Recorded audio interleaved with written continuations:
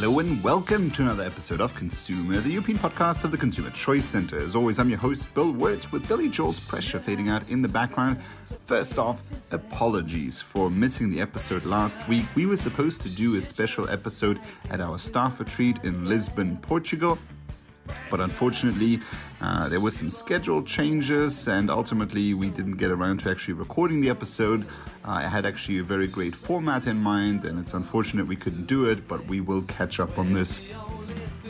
Probably at the next staff retreat or whenever I get all the people I had in mind back together. But we have a great episode for you this week. We have our research manager, Emil Panzaru, telling us all about essential oils and the regulatory threats that these oils are facing. And also in this episode on April 27th, 2023, episode 112, by the way, we will be talking about sustainable aviation fuels, quick update on new targets being set by the European Commission. And then also a bit of personal story about lost bags and what you need to know when an airline loses your bag. So let's get started. First off, the European Union's negotiators have found a deal, 70% of sustainable aviation fuel by 2050.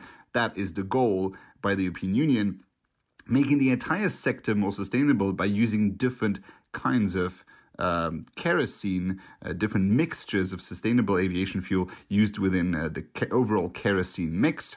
Here's an excerpt by PBS on the topic. Many airlines are offsetting emissions by funding carbon reductions elsewhere, so-called carbon credits. Sarah Bogdan is head of sustainability at JetBlue. Today, ultimately, we need liquid fuels. The good news is it doesn't have to be fossil fuels. Sustainable aviation fuel exists. It is well proven. Airlines have been flying on it for some time, including JetBlue. Today, airliners fueling up in California use 4 million gallons of sustainable fuel a year. One supplier, Neste, refines its green fuel from used cooking oils. It reduces carbon emissions by as much as 80% before it is blended with fossil fuel. Our goal is to have over 100 million gallons of sustainable aviation fuel in the market by the end of 2025. So that's a big jump, but we still got to get to 90 billion. So overall, aviation is supposed to become more sustainable. Let's see if those targets are reachable overall. I was recently flying actually to Lisbon on an Airbus XLR. So these are the new models that use 30% less kerosene. So this is not based on the composition of the fuel, but it's actually based on the engine performance of those aircraft. A lot is being done in that front.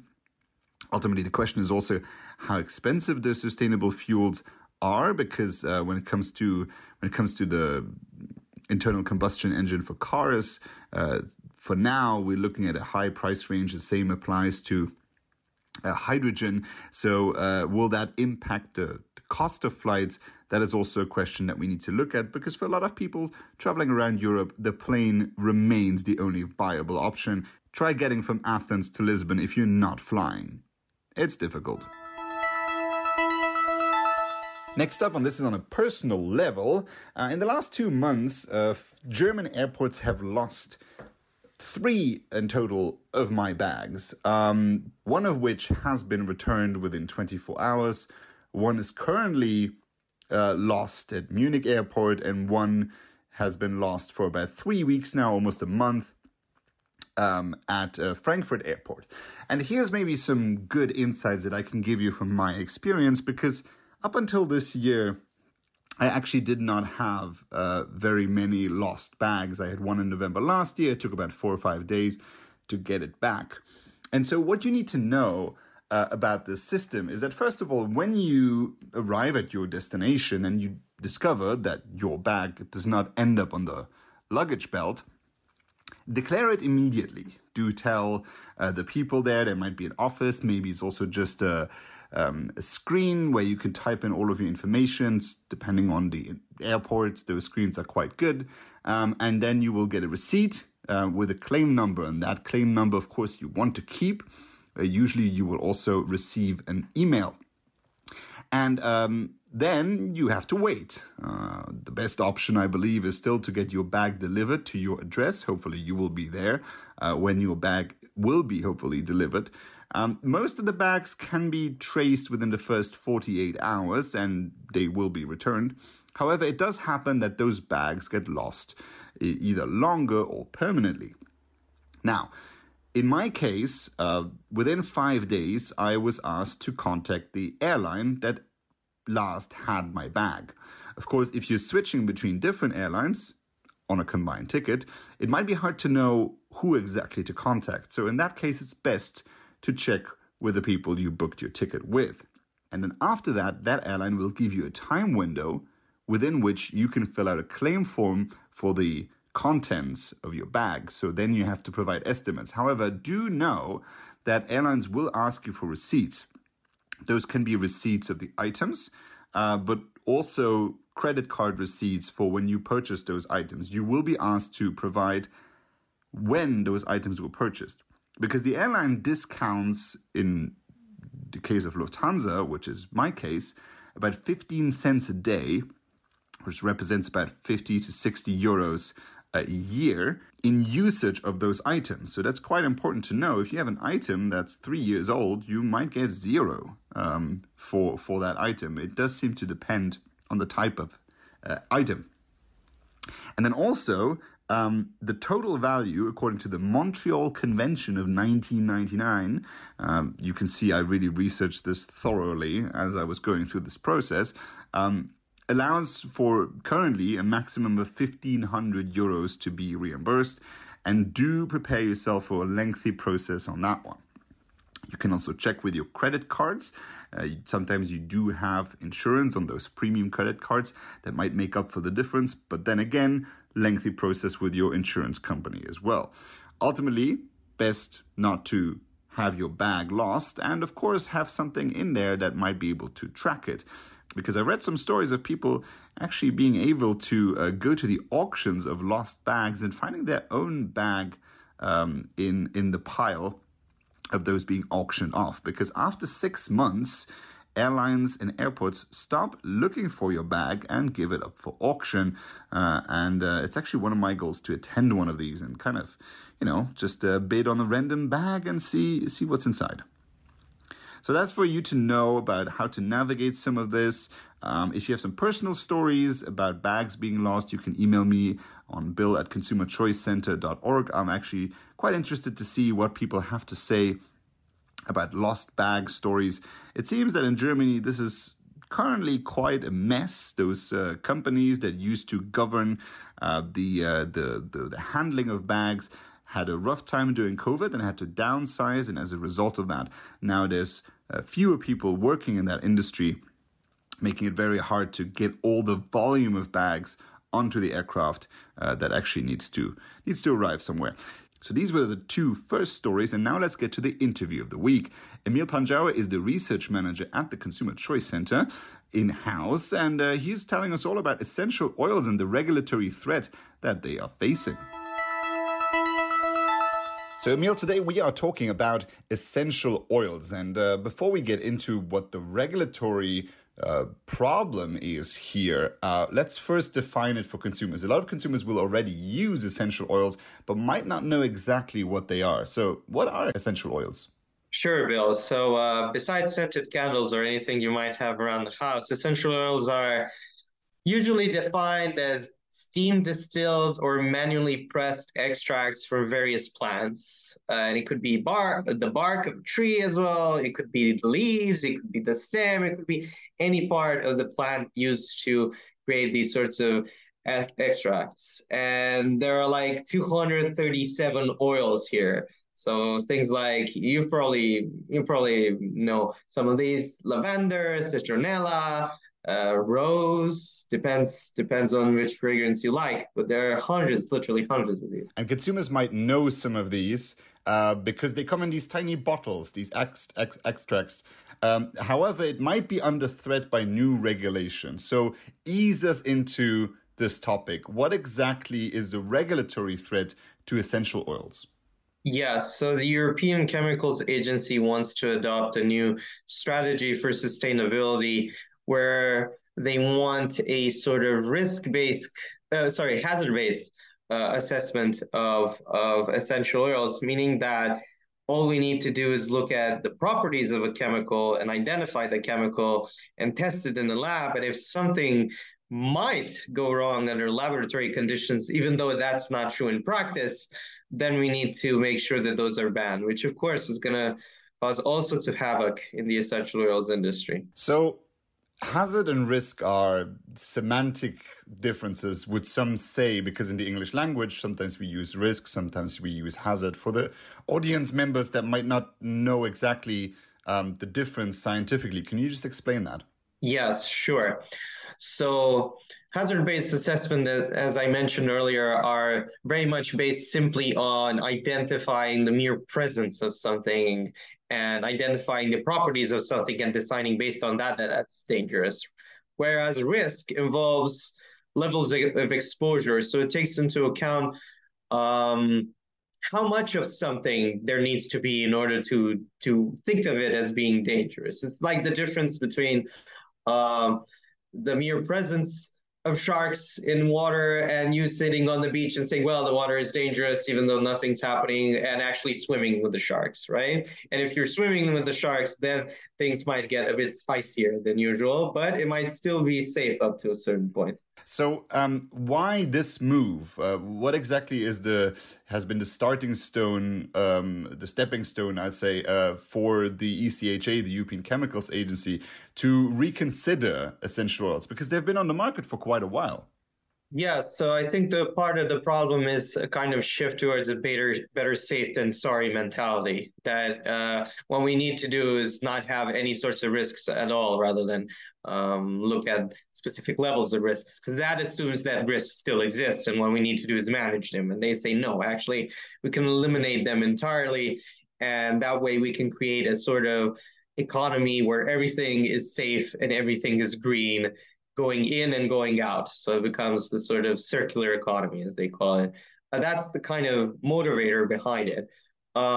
There's frankly surprisingly little about things like force or fraud involved, which we might associate with general regulations and keeping people safe, which has created all sorts of actually perverse effects with this sort of regulation, honestly, which I can go into more detail if you want. And we should do that because this is a significant industry. One aspect of it is, of course, perfumes, in which essential oils are also used. Can you give our audience a bit of an overview of how significant this industry actually is, particularly in Europe? Oh, yeah, definitely. 992 of all the fragrances that you use in perfumes come from essential oils.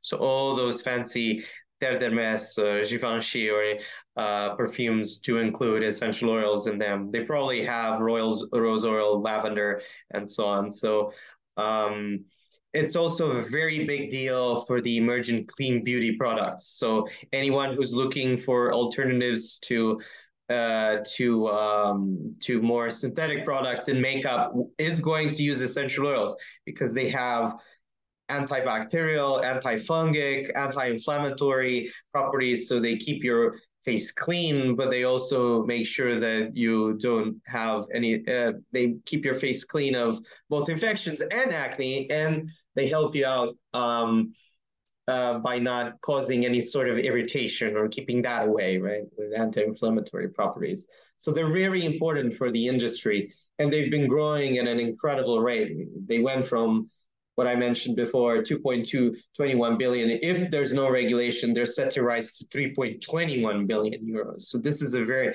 very new, very much an industry that consumers really want, that will be axed if these regulations go through, because if it's classified as a hazard-based thing, then it's going to run under the prohibited category. So restriction 1902 from 2020 applies there.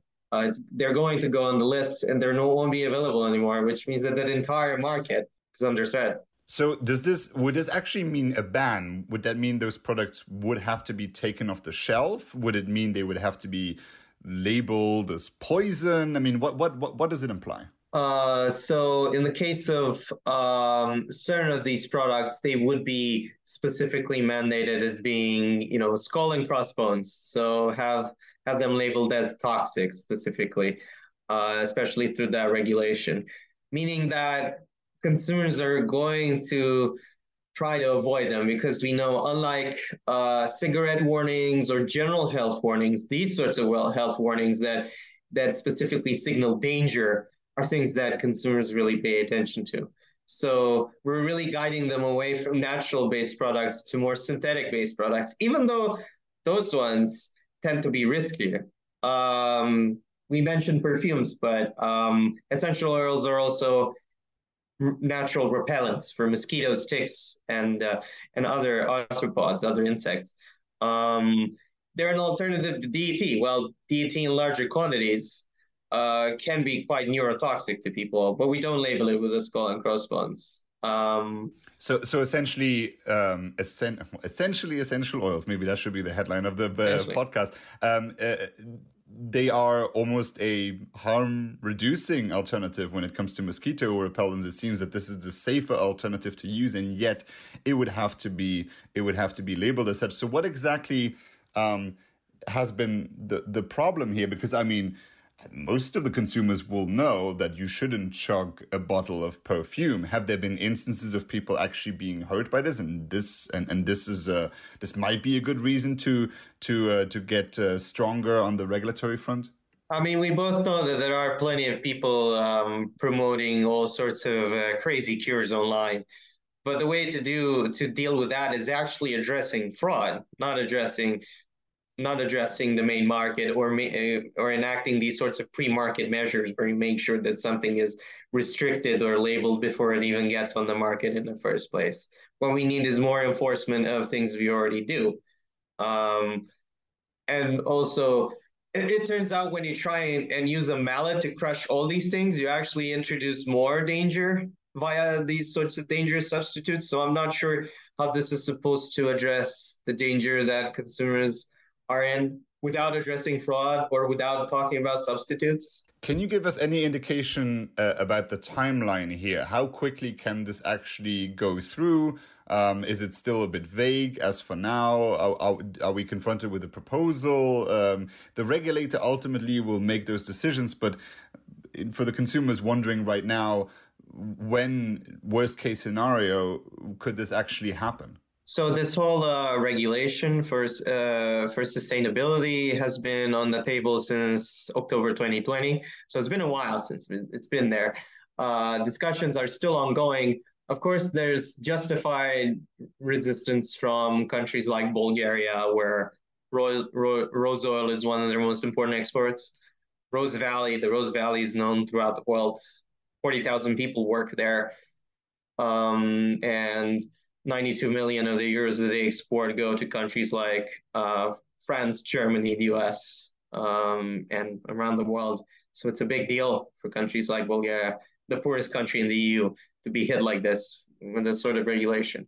So I don't expect things to be going very quickly, but we need a change in attitude from the ECHA, from the European Chemicals Agency, because they're not just politically involved. There are also regulators who sit in a neutral stance towards regulation. So we would like to see a more evidence-based oriented thinking from them rather than better safe than sorry in the first place as well. But that takes time also to change that mentality. And so for the listeners right now who think, oh, this is all very interesting, where can I read more about this topic? Well, I'm glad to say I know exactly where they can read more about it on our website, where we just published our report written by me on the topic of essential oils.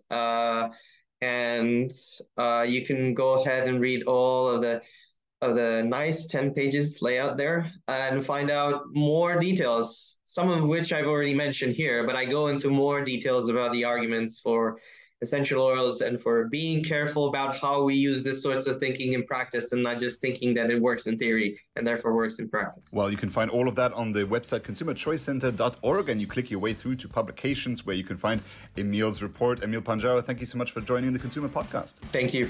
And that concludes this week's episode of Consumer. Thank you so much for listening. You can follow Emil Panzaru on Twitter at Emil Panzaru. And of course, follow the Consumer Choice Center as well at Consumer Choice C. As always, I'm your host, Bill Wirtz, and I hope to see you Thursday. You have to learn.